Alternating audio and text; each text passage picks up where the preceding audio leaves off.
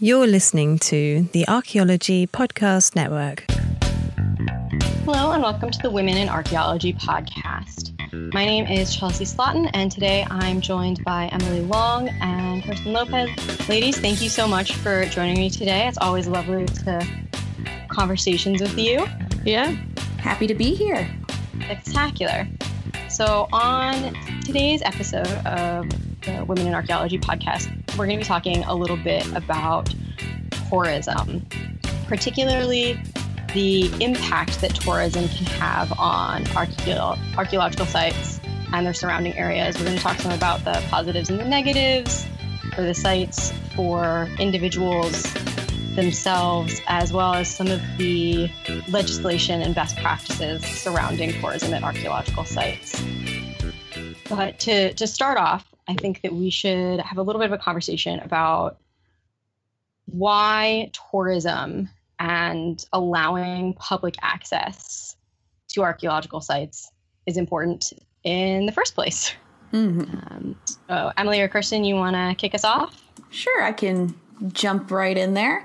I think it's really easy as archaeologists to just be like, everything should be closed off, everything should be protected, nobody go to it. But what would be the point of that? And nobody would understand then why these places need to be protected, why they are important in the first place. And so I think just at the most basic level, having some access to some sites is incredibly important, just as being a visual reminder and a place people can go to understand why we do what we do as archaeologists and why these places have a crucial role in showing what has happened in the past. That whole, you don't know you can't plan for your future if you don't know what happened in the past, you don't want to repeat your mistakes, et cetera, et cetera. And on top of that, in the United States, we have cultural resource management laws that actually state that we have to do public education, that it needs to be part of our programs, that if you receive federal funding, this is an aspect that we are supposed to be contributing to. So not only is it an important thing we should be doing in the first place so that people understand why we do what we do, it's actually mandated by the National Historic Preservation Act, where we're supposed to be doing some kind of outreach, some kind of educational outreach so that people can have a further grasp on the nation's heritage. And I think that goes internationally as well, so that we can have an appreciation for heritage internationally. I would definitely agree. I would like to add as well the importance of tangibility. Being able to visit some of these sites, especially ones that you hear of that are more famous, such as Luxor or Stonehenge, the ability to walk in and have an embodied experience of heritage or of age or of anything, especially in this stage of digital connectivity or disconnectivity, there's so much emphasis on visual and auditory stimulus, and it's really hard to find people that are, how to say this, but that are connected in a more visceral way to the outside world. That's one of the things as archaeologists, we really are lucky to be able to work outside or in the field, or to go and to do and to touch and to physically interact with the world that we see and with the history. And most people, the majority of people, don't get to do that. Most people, nowadays work in offices or cubicles or behind a computer at home. And that sort of visceral interaction with history and one's heritage and these types of things are just as important, but underemphasized as the whole movement and discussion about the importance of nature for children. That connection with what's real and what has been and was also real is something that I think we as a society have lost touch with. And, I think it's important to be able to have representatives or things that are easy to connect to as available. And then in the US, I'd point out Gettysburg or Chaco Canyon or the Grand Canyon, which is more of a natural place, but there's a lot of not a really cool archaeology there too. Oh yeah. Yeah. So, I mean, a lot of it's that ability to connect. However, as we'll discuss in a bit, that's not everyone connects as easily, and nor do they know how to, or respectfully. Yeah, they don't really know how to in a respectful, proper way. So the physical interactions can vary, but I think it's important to have those, but also to teach people how to do it and how to experience these places without causing damage. Exactly. Well, and there's also that misperception too. Like when I go into classrooms and talk about archaeology, there's always that idea that we don't really have the same level of archaeology, history, prehistory, etc. in the United States. Like it's all Egypt, it's all Stonehenge, it's all abroad, the joke where Eddie Izzard says, I'm from England where history is, those type of things. And I think, at least here in the United States, it's really great when we can actually get kids to archaeological sites. And of course there are issues with that, but at least in some respects getting them there so they understand that we have such an incredibly rich prehistory and history with just incredibly unique peoples that they're still here today, and showing that connection, I think, would be incredibly meaningful for children and then growing into adults that then hopefully further appreciate what's going on in our past. And instead of being like, yeah, I'd much rather have this lovely highway, and they see, the highway is going to be destroying a whole, like a mining camp, an old mining camp, and has a lot of cool cabins. They'll be like, that doesn't seem cool. I'm going to contact, the local federal agency, and then they'll cause a hubbub about it. And then the archaeologists at the agency will be like, yay, somebody else cares. And then that place will get protected, maybe, hopefully. And that highway might be rerouted. So we need to create a generation of people who care and keep the people who already care, keep them rolling, and just trying to create a populace that actually cares even just the teeniest bit, that don't scratch on rock art or don't destroy things willy-nilly. It's like it all stems from just realizing we have so much cool stuff here. I think a lot of people might know about some of that in an intellectual way. You've gone to school and sat through a history or a social study class and learned about the history of the United States, which unfortunately oftentimes in classes is presenting starting in 1492 when Columbus shows up, which is, wrong. Yeah. Vikings, come on. Well, Vikings. And Native American populations. Native Americans, indigenous populations are super important. But as much as you can have a teacher talk to you about that in class, or read a book about it, or see news, regarding these ancestral lands, it's not necessarily as real as being there and seeing it and experiencing it is. So if you can get your local populations engaged in their local history and local archaeology, they can help recognize when sites are in danger from climate change or construction or looting, and they can let archaeologists with either this particular organization or with the local historic preservation board, they can let them know that something is happening, and that helps preserve our history and our heritage and our archaeological sites for everyone. Which is also important. I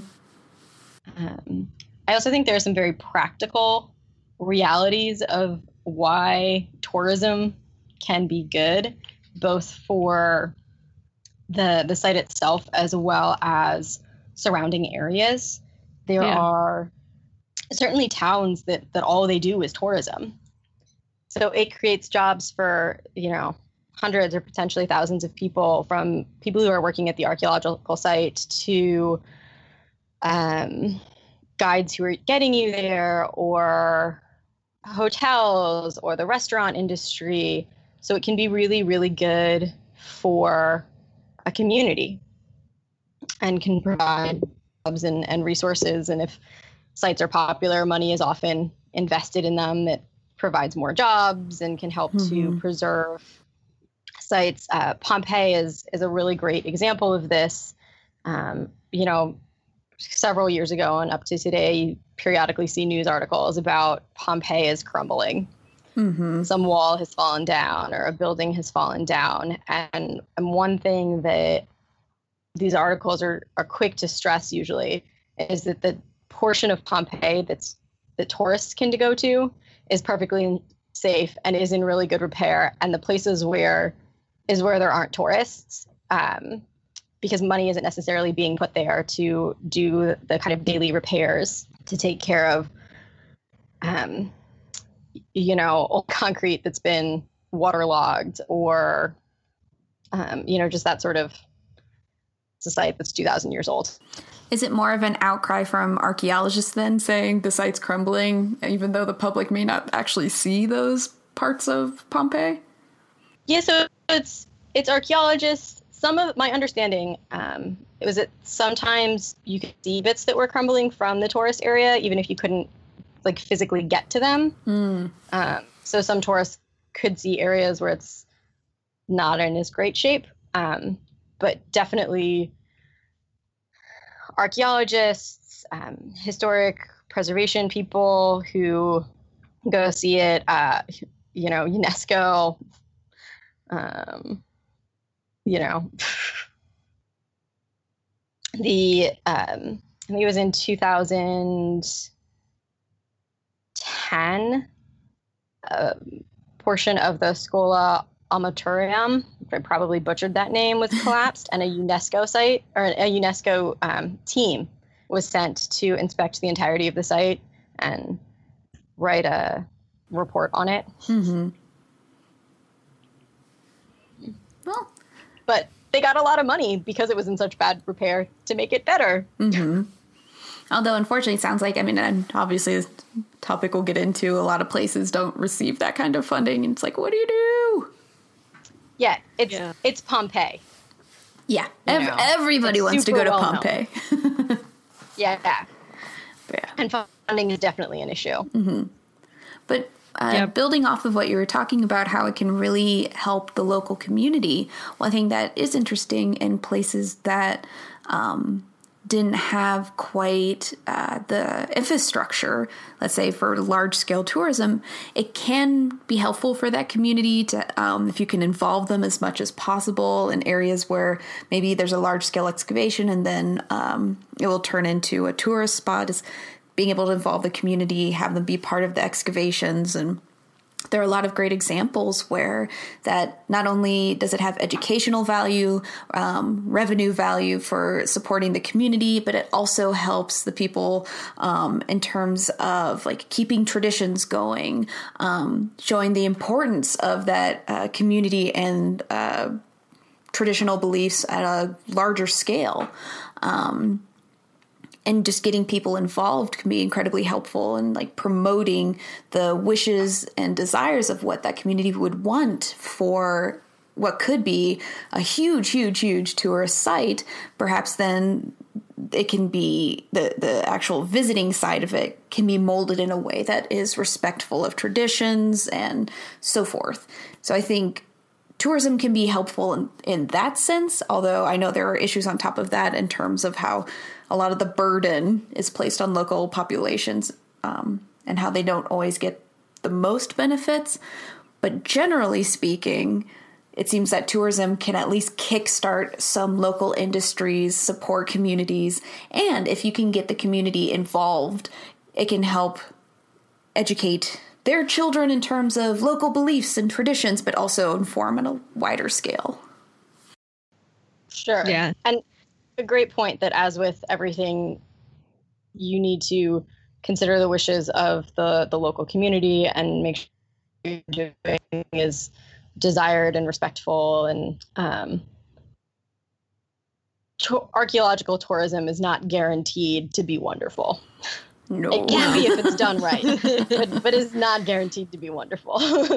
Well, and you'll always have those rotten eggs, which we'll discuss in a bit later, but that's just going to happen with any endeavor. And I know there is something that pops up fairly often that I've noticed online. And I mean, this is something, there's always people that cry wolf. There's always people that are like, well, this isn't working because someone's doing something bad. Well, there's always going to be someone doing something bad that want to ruin it for the rest of them. But if you have, one person out of, say, 1,000 people visiting a site that's doing something bad, you can't necessarily, and this is a discussion we'll get into later, is does that actually ruin it for everyone else? So some of it depends on what they're doing. Mm-hmm. Ticks me off regardless. Yeah.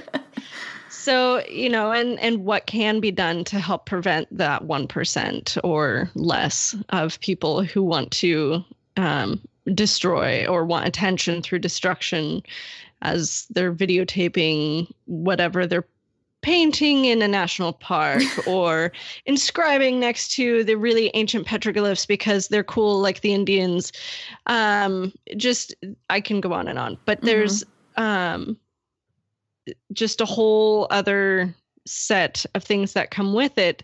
But remembering that these things, and even just as a cause to fight for, can knit communities together and create sort of that bonding experience of a local community, even if a lot of the burden does end up falling on their shoulders. I think that the pluses of having something to fight for, to fight about, to fight with is important. Oh, definitely. And even thinking in terms of like knitting communities together on a national scale, one of it seems like the delightful outcomes of tourism and public shaming is that when people do something to a very popular tourist site, and that's incredibly important collectively, like you were saying, painting in a national park or leaving tags, that kind of thing, the public shaming side of it, like people are capturing that while that happens and trying to put it up on media sites and then being helpful and trying to like give that information to rangers. And so the more and more that happens, we can see like, oh, people are becoming more and more aware that that's wrong, that shouldn't be happening. And it's like, hey, that's a good benefit. It's bad that some kind of vandalism is occurring. But then there's a general populace around that saying, yeah, that's not cool. Let's videotape it and give it to a ranger. And then that person will get prosecuted who did the vandalism. It's like, yay, good job, social media. Exactly. And the more popular, the more well-known a site is, the more often it's visited by tourists, the more likely it is to be protected by onseers or the general populace will care. Mm-hmm. I mean, it wasn't until all of this discussion on whether or not to revisit or to look at national monument dedication, and that's a whole other like discussion on political power and yada yada, but just that was going to be a discussion woke people up to being like, well, how many national monuments do we have? Do I have one near me? Is there one I care about? How big are these? Where are they? What's in them? Why are they considered important? So just the number of people who, I mean, I don't know if the visitation went up. I'm guessing it may have, but just the research or the hits on Google just skyrocketed. Yeah, that does not surprise me at all. And going a little bit back to Emily's point, even for sites that don't have a lot of funding,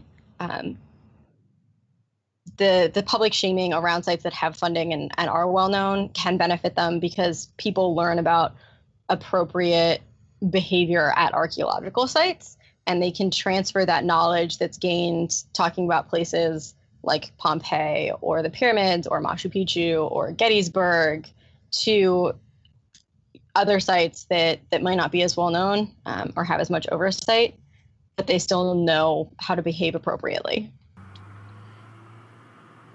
Excellent. Yeah. So I think this actually brings us about to the end of our first 20-minute segment. And when we come back, we will talk a little bit about some of the negative impacts. You mean we'll rant about the negative impacts? Yes. Yes. There are lots of them.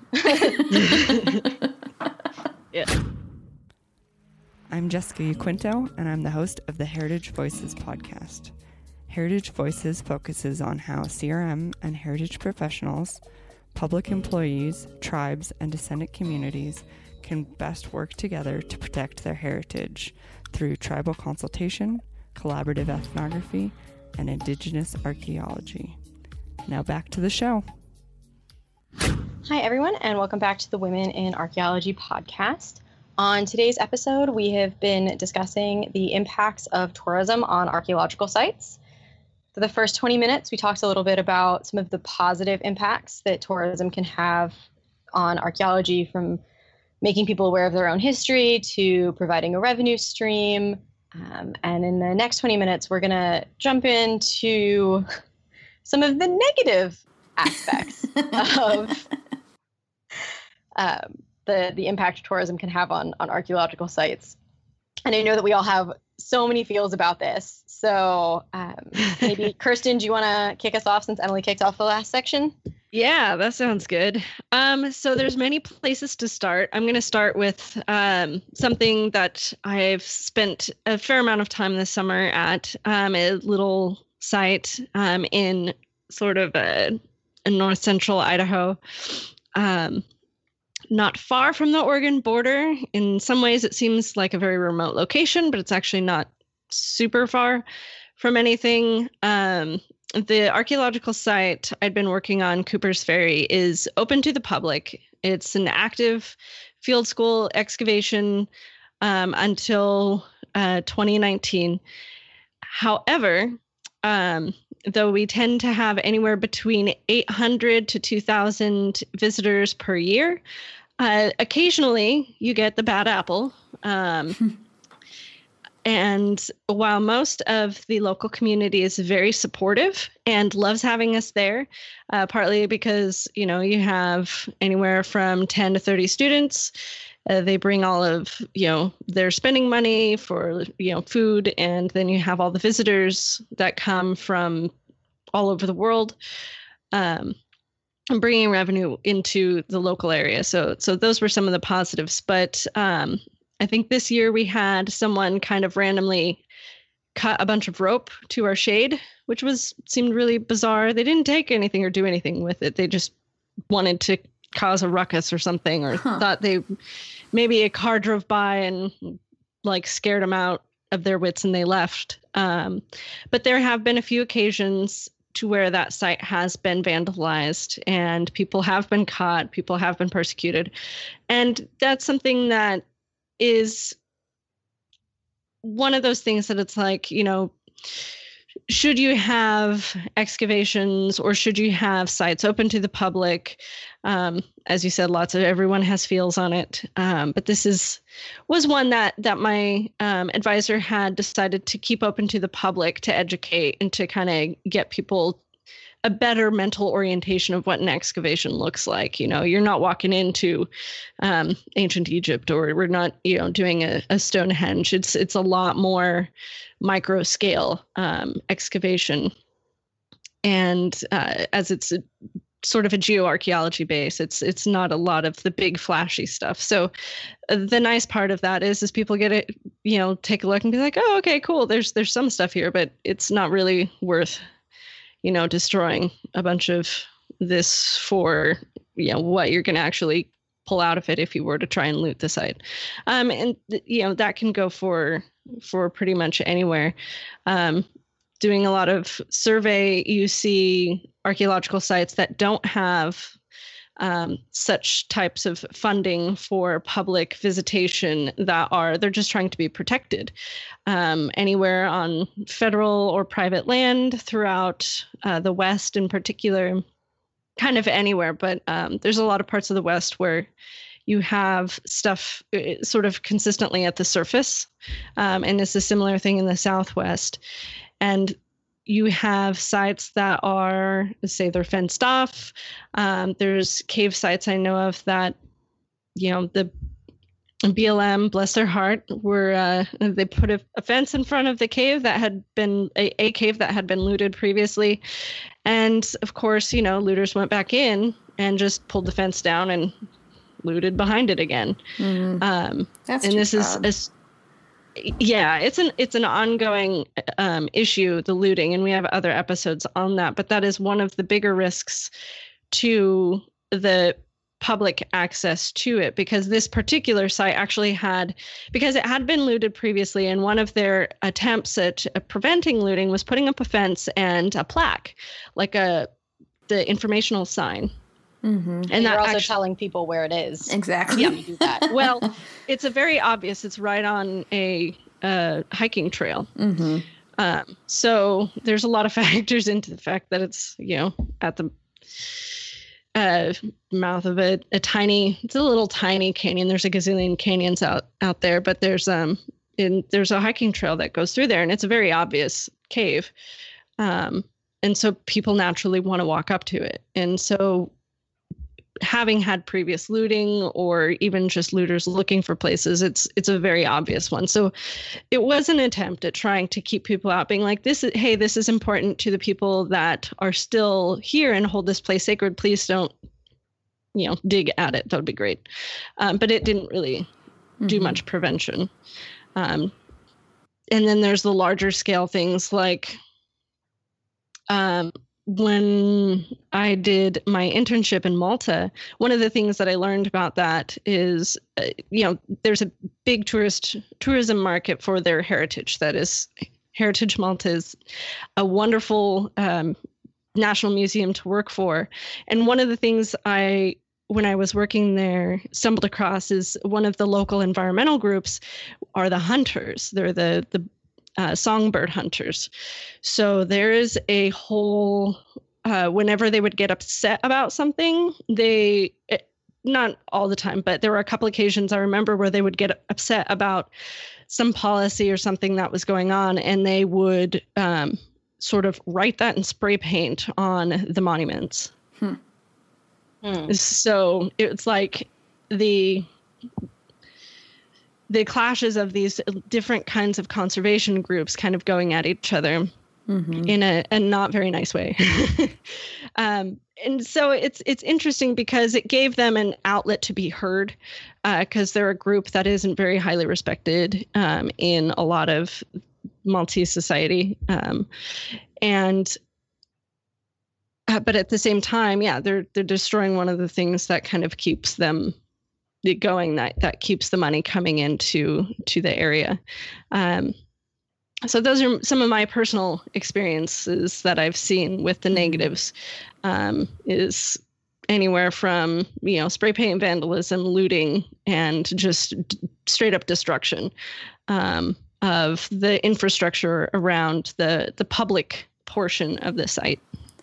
I think that really what you're getting into, there's a definite difference between unintentional impacts and intentional impacts from, people just visiting in itself. It's an unintentional impact. You're just wanting to visit these places. So your hikers going to that cave, they may want to explore it, and just their presence of being there is an unintentional impact. To what you're saying with the spray paint, the looters, your massive intentional impacts. And it's crazy how much you can have something that's an unintentional impact quickly turn to something that is quite intentional. And just in terms of, for our listeners' sake, the kinds of unintentional things that we see at archaeological sites, at least here in the United States, and I'm sure internationally as well, especially as cultural resource managers or as just concerned citizens, that you may see people at an archaeological site and they may be sitting, climbing, standing, etc. on structures or on middens on fragile soils. And if there's absolutely no signage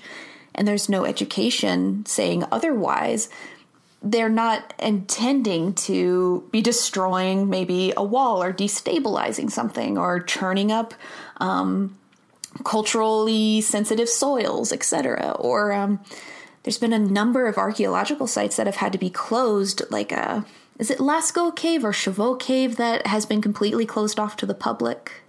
Yeah, Lascaux. Yeah. And just because, a person's just body heat and humidity can destroy cultural remains, which is crazy that they can happen.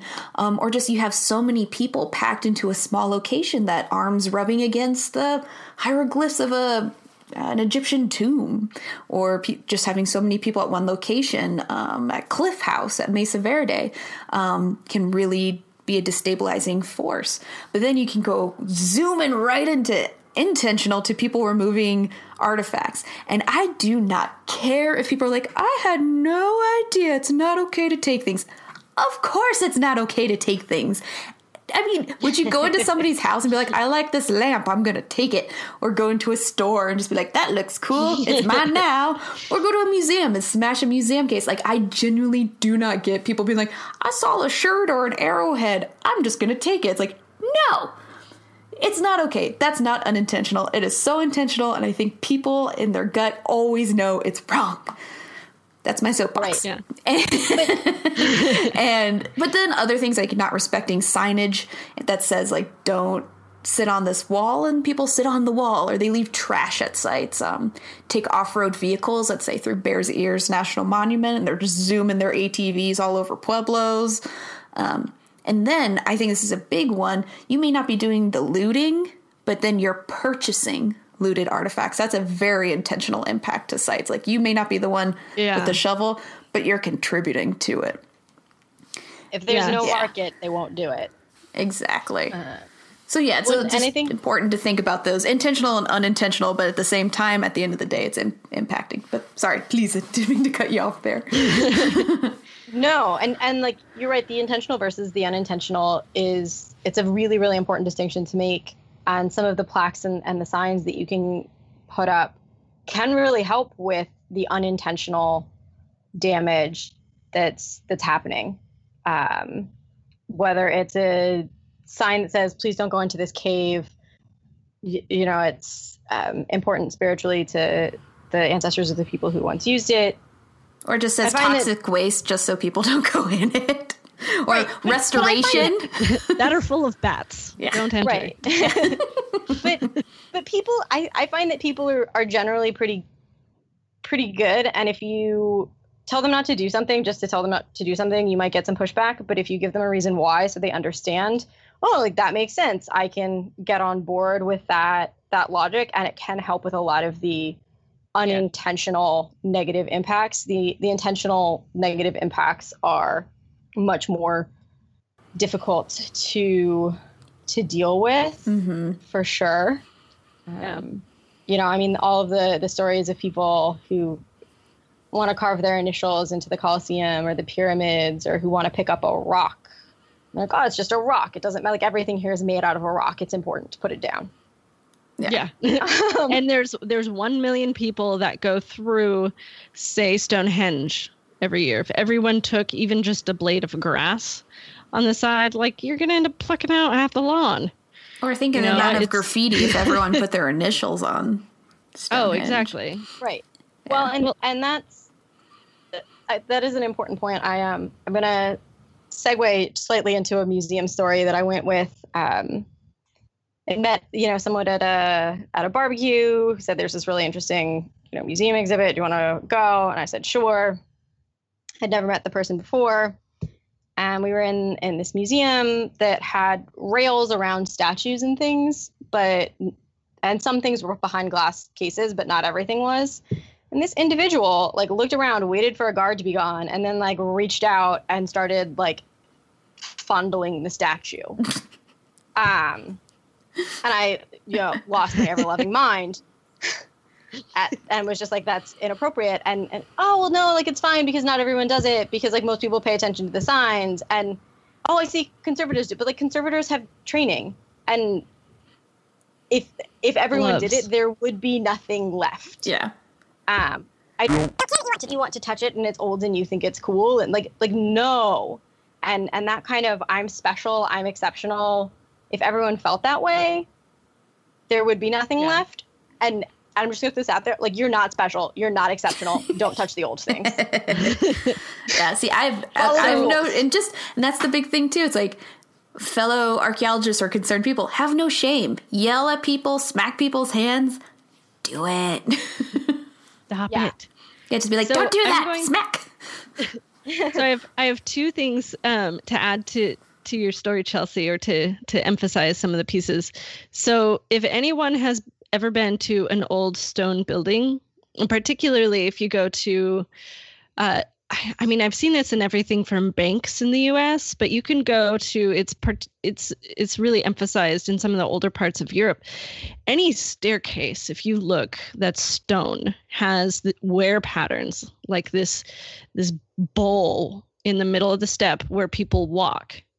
And that's not from the stone sinking over years. That's it rubbing away from your shoes, which are rubber. So they're not meant to like do a lot of rubbing. So like that's just to get an idea of the sense of erosion that can occur from touching things. And then the second thing is a friend of mine told me the story, and I don't remember where it is. I want to say it's somewhere in Europe. It's a location that she was saying was like where a relic of a saint was kept, and people had been going to touch this particular like pillar for hundreds of years. That's okay. Oh. And like there's a handprint that sinks into the stone from so many, I don't even know how many people touching just the same spot. So if you are exceptional and there's 1 million people that are coming through a particular space to touch a statue or to look at a statue, if 1 out of 10 or even 1 out of 50, if those people touch that statue, you're going to get wear. You're going to get erosion. You're going to get a polishing on that spot. And it's always going to be on whatever's closest, whatever's most touched, or anything from like the site that I just described to there's like the Blarney Stone. There's a lot of places where where it's traditional to go and touch. And that's, I think, an urge that we have as humans is to touch and to interact. Mm-hmm. And that's what I hinted at early on in the show, is that ability to physically and bodily interact with things. And sometimes touching is appropriate, but most of the time, unless it says touching is appropriate, and there's obvious signs of like, you may touch this, like such areas, it's not appropriate to touch. Mm-hmm. Let's just say there are ways that you can interact with the site. And I think, this is the same reason why like teaching collections always have touchables. Like people want to physically interact. And that's where like, if you're walking through a place, stopping and touching the ground that you're on, if you're wanting to touch something, taking stuff, I think, is a similar reaction. It's having that tangible physical thing from that place. Yes. And it's the same thing as like taking a photo. It's wanting to take a piece of that place and that feeling that you have when you're in that place home with you, and being able to return to that feeling consistently. And I totally get that. But that is one of those, that's why there's gift shops. Yeah. I have a quick story on that, if you don't mind me sharing it real quick. Yeah. That just made me, just like as a personal story, that it's just like made me so mad. Like even one of my friend's parents, who knows I'm an archaeologist, she's known me since I was like 10, knows my views on like protecting heritage, etc. They went to Israel, they went to Masada, and she's like, Emily, guess what I picked up from Masada? And of course I was like, oh shit, what did she get? And she's like, they had so many pieces of pottery up there. I was like, oh no. And she's like, I took one, and I know you're going to be really mad about it, but there were so many. And it's like, you knew that's going to piss me off. Why are you telling me this? But even just, it's like, even people who know better still want that like tangible fragment, even, and will tell archaeologists like, yeah, I stole this cool thing even though I knew it was wrong. It's like, it's so frustrating. But Kirsten, what you're saying, it's like people want that tangible piece of the past. It might be because it's exotic or different, or it's just like, it means I was there, but I don't know, take a picture. Yeah. Well, and a lot of gift shops will have replicas or even pieces that you can buy of fill in the blank. Like, granted, this is a natural situation, not a cultural, but you can go to Mount St. Helens and buy things made of, or like a little vial of Mount St. Helens ash. Like there's stuff that there's obviously plenty of, you may have one if you pay the right price. There's, but yeah, just taking stuff from the ground. It's illegal. Yeah, it's illegal. Like, especially when you get to like places with really old cobblestone streets, do not take the stone cobbles out of the street. Yeah, that's one I've seen. And just because something's available in a gift store, and Israel is a really interesting place to talk about, because I know I have friends who've gone and done Birthright there, and as part of Birthright went and worked on an archaeological dig, and the kids who were there were all allowed to take a small 1 inch by 1 inch piece of pottery that had been looked at by an archaeologist and identified as not significant. Because they do have a lot of stuff. And if you have a million shards of the exact same thing, but there's a difference between something that's been identified by an archaeologist and you've been told that you can either have because you participated in this archaeological dig with this program that has appropriate oversight, or that you can buy from a store. And that doesn't mean that everything you can just pick up off the ground because it hasn't been looked at. It might be significant. Like, you just don't know. When in doubt, leave it alone. Yes. And gift shops, being like the ones at the sites, usually have been vetted. Antique shops, please do not buy old things from antique shops. I mean, there's antiques is one thing, but like, you can kind of tell when you have an archaeological artifact. And granted, this is probably a bias that I have, but it just infuriates me to no end when I see to me, it's very obvious when there's been a point that has been manufactured recently, which is people are offered for sale. I'm like, support the flint napper. Like, dude, buy that. But something that has any sort of patina on it or is irregular in shape is probably an actual artifact. Do not buy such things. We could like if you have Hohokam bracelets guide. at the shell bracelets at your antique store, they were probably looted. Yeah, they were probably looted. And even especially anything with like a pipe, bowl, or beads are probably grave goods. So that's especially a big no-no. But even things like, and this is one that always kind of drives me nuts, are the bottles, the historic bottles that have obviously been sitting in the sun, have a patina on them or still have dirt on them. I'm like, no. Yeah. And granted, it's legal in your own private property in some states to remove archaeological artifacts, but I still like to discourage that because it is not a good thing to do. And these are laws that need to be fixed, not like these are the better things. And I know there are other people who disagree with me on that, but that's my soapbox. Fair enough. And I think that is actually a really good point to end our second 20-minute section, where we've talked about some of the negative impacts to sites that can occur as a result of tourism of archaeology.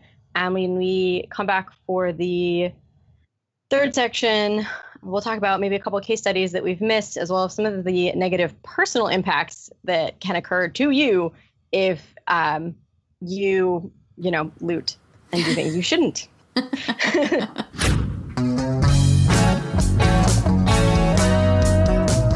Hey, podcast fans, check out the ARC365 podcast at www.arcpodnet.com/ARC365. That's ARCH365 for your daily dose of archaeology. Each episode is less than 15 minutes long, and we have some great guests recording about awesome archaeology. We also try to throw in some definitions and basic archaeological information.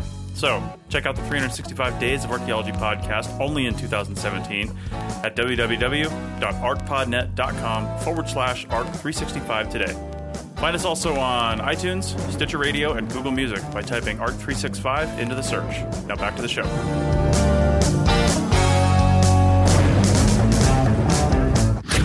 Hi, and welcome back to the Women in Archaeology podcast. So far in today's episode, we have been discussing the impact of tourism on archaeological sites. We've covered some of the positives and some of the negatives. And in this section, we are going to move into some case studies that we may not have mentioned previously, as well as personal impacts of doing things you shouldn't.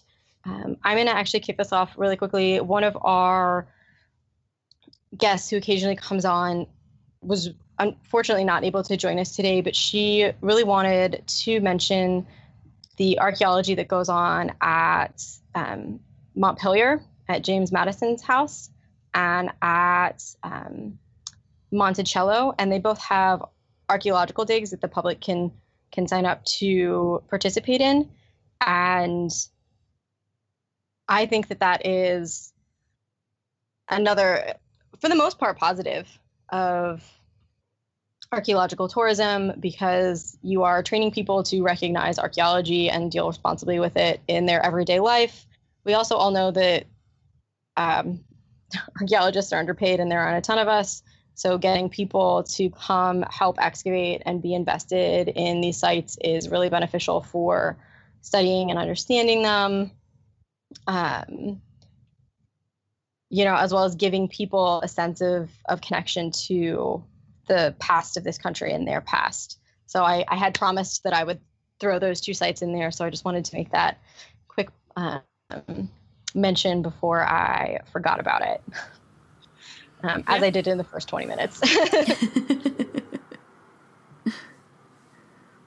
Sounds good. Yeah.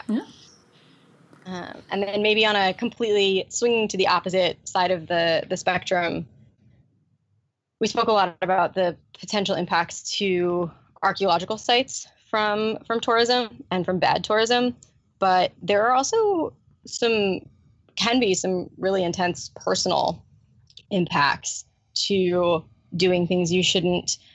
One example that actually made a huge impact on me when I was a high school student, there was an article in, 17 or Teen Vogue or Teen People or one of those clearly geared at high school students, that was talking about a girl who was from the Midwest who had gone to, remember, it was the Colosseum or the Parthenon, but it was somewhere in the classical world, and she had picked up a stone that she wanted to take home. And she ended up getting arrested and being detained by the Italian police. Oh, geez. For, a substantial period of time. And it took some doing to get her kind of released. And I unfortunately looked for that article online, and it doesn't seem to be digitized. And I certainly don't have, the hard copy of that magazine from... You didn't keep it forever?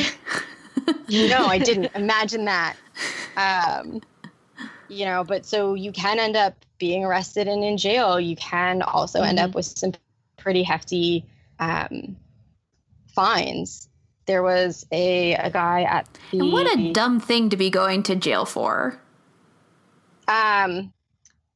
For aggravated damage. Is one of the common things is used in Italy. Mm-hmm. And even if you don't go to jail, there was a Russian tourist in 2014 who carved his name on the Colosseum and was slapped with a $20,000 euro fine, which is like a little bit over $21,000, which is a lot of money. Mm-hmm. And people are getting caught more often because other visitors are aware that this is wrong, and they may take videos and give it to the visitor information desk or security, or sometimes people are really stupid and they carve their initials in something and take a photo of it and put it on Facebook, and somebody finds it and hands it to the appropriate people, and you get caught. I have a great example of that real quick. It's pretty funny. Somebody nearby some prehistoric rock art carved their initials and their phone number. It's like, I wonder who did this. I'm so cool. Call me. Like, pretty much. It's like it's what you're doing is wrong, and then you'd go even that level further. You're like, you're really dumb. Yeah. Yeah. But yeah. Sorry. Please continue. More really, examples. if you're going to vandalize, keep doing that. Keep putting pictures online and make it easy for you to get caught. Oh yeah, like Italy has go a whole other level of, they have like their heritage police separate from their regular police force. So that's a whole other level of, safeguarding for, stuff. They're especially active along the coast, I guess, because fishermen are pulling stuff up all the time by accident. So that's something that they, most fishermen are pretty good about reporting stuff and where they found it. And then the heritage police, recover the items and then go back and clock in the location to try and find the site again. Or, if it's not known, sometimes it is. But they're pretty active over there. And I think similar laws also hold in Egypt, but I don't want to say aren't as well enforced. I have no idea because stuff in Egypt seems to be in so much flux the last few years. But I know they had some pretty strong heritage laws for some time until the government overthrow. And traveling abroad, you see that a lot more. Some of the articles that I read had to do with photos or video taken next to or in some of these heritage sites or archaeological sites that are representative of the country or the nation. And while that may be all cool in the US to some extent to do, something raunchy in front of Casa Grande, I wouldn't recommend it at all, but you're not going to get necessarily arrested for it.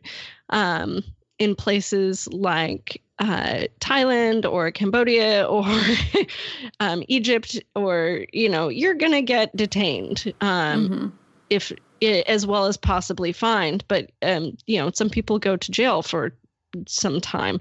And I would probably throw a bet that China has similar laws as well. So it's hard to really know what you're dealing with if you do decide to do one of these things that may seem fine and okay. But a lot of places have some really severe punishments that you are not going to be used to or think that you are going to have to encounter. But generally, just don't do it, and then you don't have to think about that. One phenomena that I know has been talked about, other Park Service staff members and whatnot, having visited parks, and this must be a phenomena that must happen internationally too, is that as soon as people drive into a national park, it's like all common sense just goes out the window. You have people like stopping in the middle of the road to take a picture of a bear, or people trying to, put their child on top of a moose or a buffalo, or, just like dumb things where you're kind of like, how is it you didn't know you shouldn't do that? And I've seen that with archaeological resources as well, where kids were seen throwing rocks at rock art and the parents thought it was funny.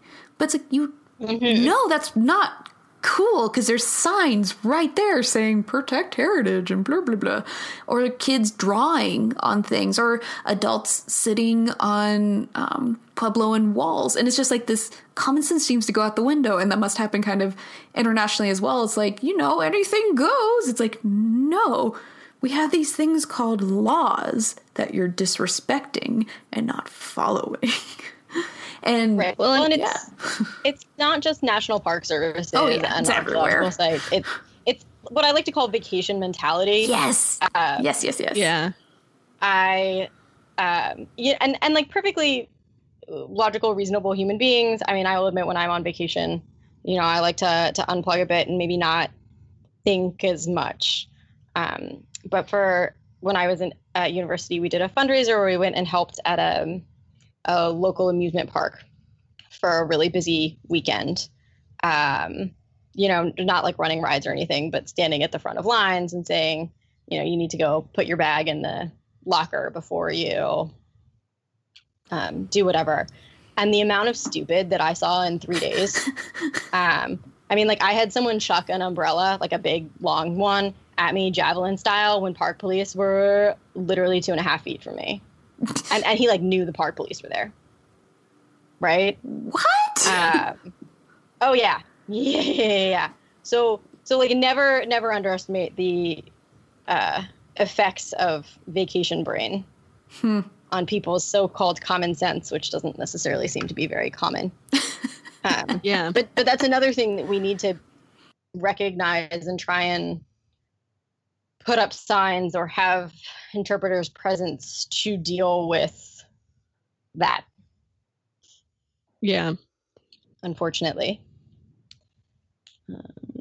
So what it all comes down to is we need to try to strike a balance between public access and preservation, and whether or not that's even possible, seeing as there are a lot of places that maybe we want to close off to the public because they're getting loved to death. But I mean, I wouldn't want to close off Mesa Verde or Chaco Canyon or the hundreds of thousands of amazing sites in the United States, and those even abroad, to people because of dumb tourists. You know, there's a lot of stuff that's kind of more out of our control that's a lot harder to work with. But I mean, in terms of people, it's like, how can we balance that?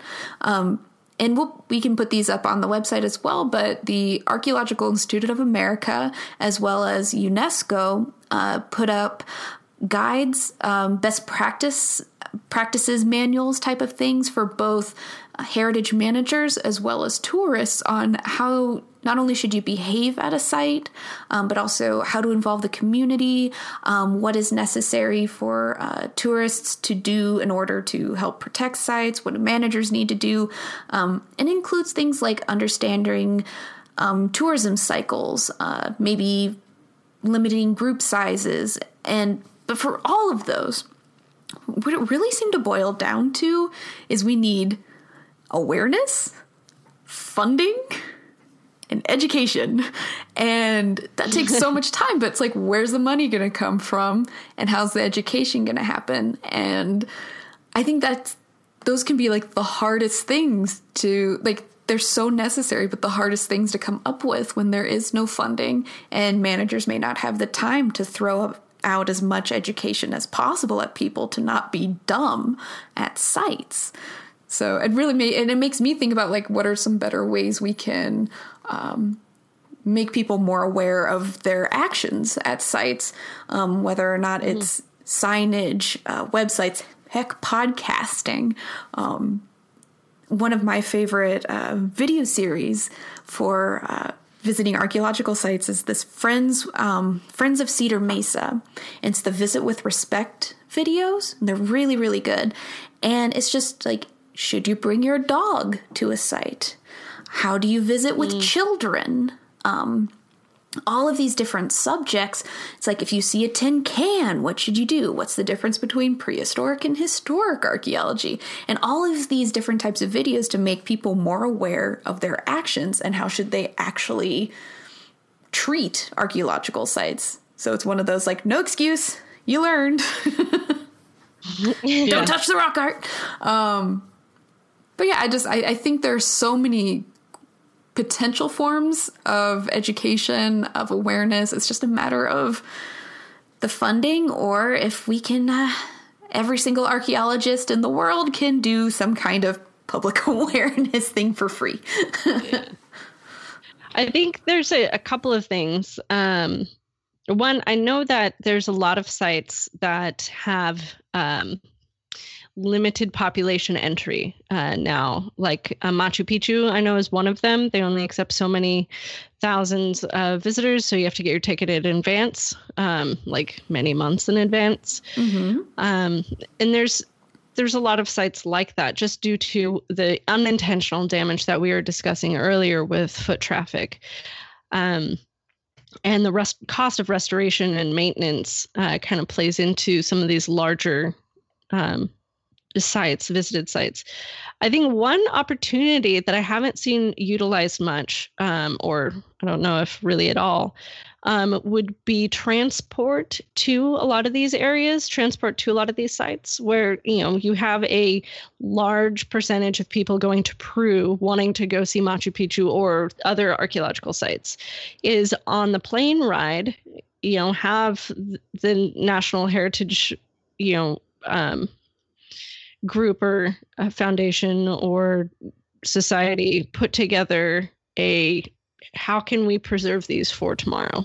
Sort of videos that are not super boring, but can be like, this is what we expect. These are sort of the risks. You may be tempted to do this, but this is sort of the result, stuff like that. So I think that might be a good opportunity, because I don't know if, I'm sure you've all ridden in an airplane and you have that screen in front of you that won't shut off when they're doing the safety. Yeah. Something like that. I think that's a really good idea. And that's something that could be employed in many different ways, whether it's like you have to watch a video before at the visitor center before going out to something, or there are a lot of really good options. Definitely. Yeah, I mean, if you had, even in an airport, if you have a big waiting area, if you just have a video that kind of plays on loops that both highlights the amazing natural scenery that you're going to be seeing and the history and some of the archaeological sites. So it's not just like, here's an informational PSA, don't do these things. Yeah, exactly. Yeah, and it'll be played so many times, people will be like, fine, I'll do it. It's like the loop at the airport about taking off your shoes before getting into the TSA line type of thing. It's like, fine, I'll take off my shoes.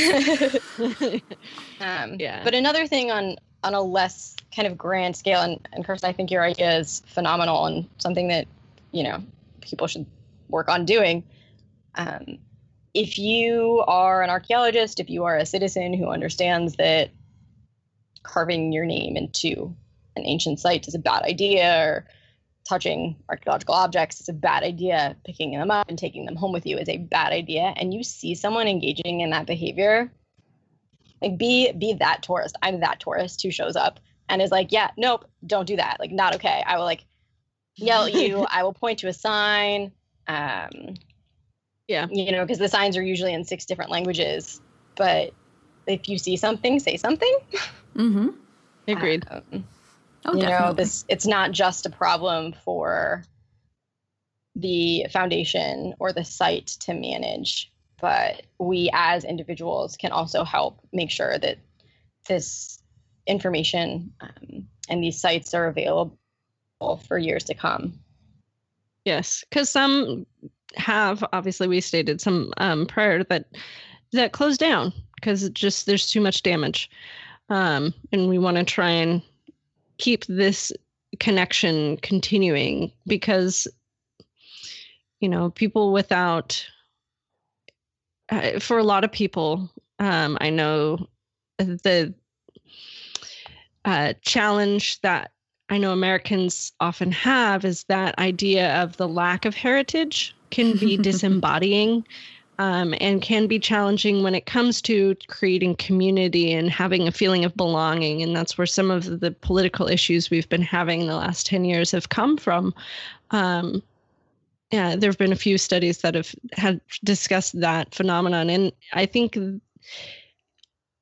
encouraging people to visit in a respectful way a lot of these archaeological and heritage sites can really encourage people to embrace either a sense of belonging or a sense of,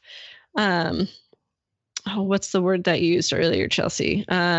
Like a stewardship. There we go. Mm-hmm. For the place, that even if you don't have the deepest history there on a personal level, but you're from there, or you call this place home and you want to help protect the history that is there. You don't have to have that specific heritage as your own to want to, and feel the obligation to protect it.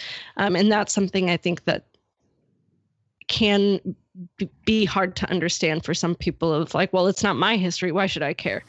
Because I've heard that argument a few times, and I'm like, well, but you live here.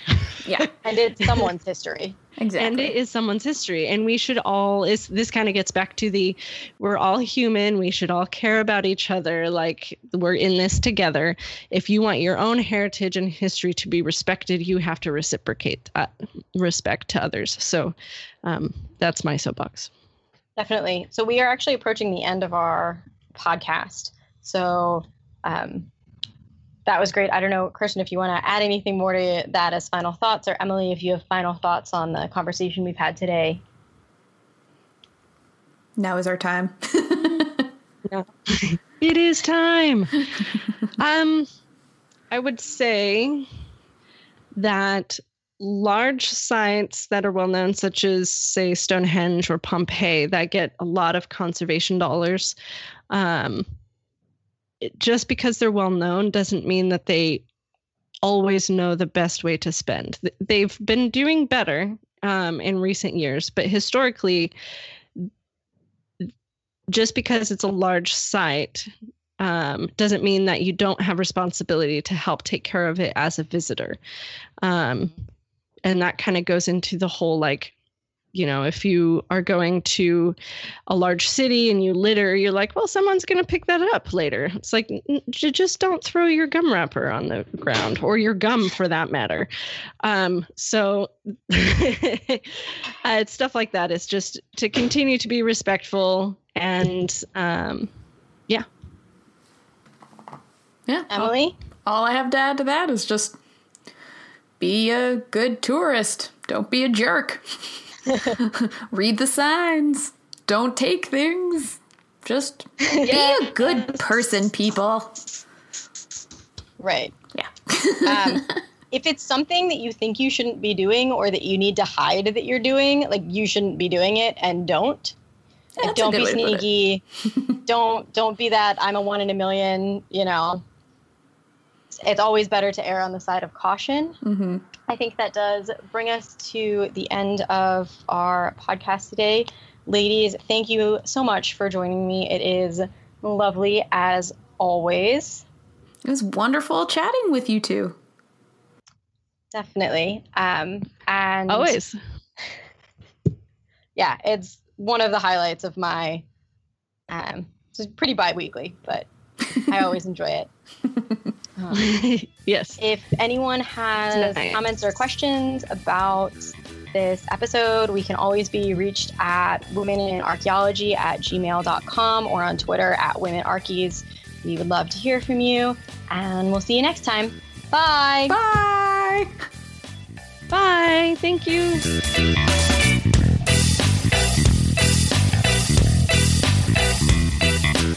We hope you have enjoyed the show.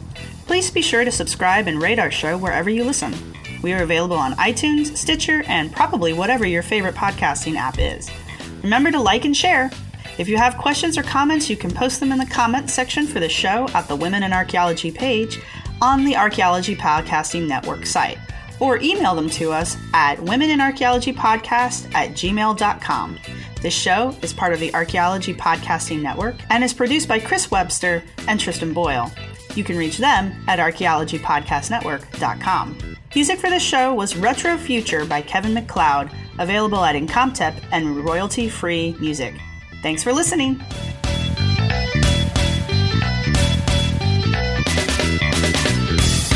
This show is produced by Chris Webster and Tristan Boyle and was edited by Chris Webster. This has been a presentation of the Archaeology Podcast Network. Visit us on the web for show notes and other podcasts at www.archpodnet.com. Contact us at chris@archaeologypodcastnetwork.com.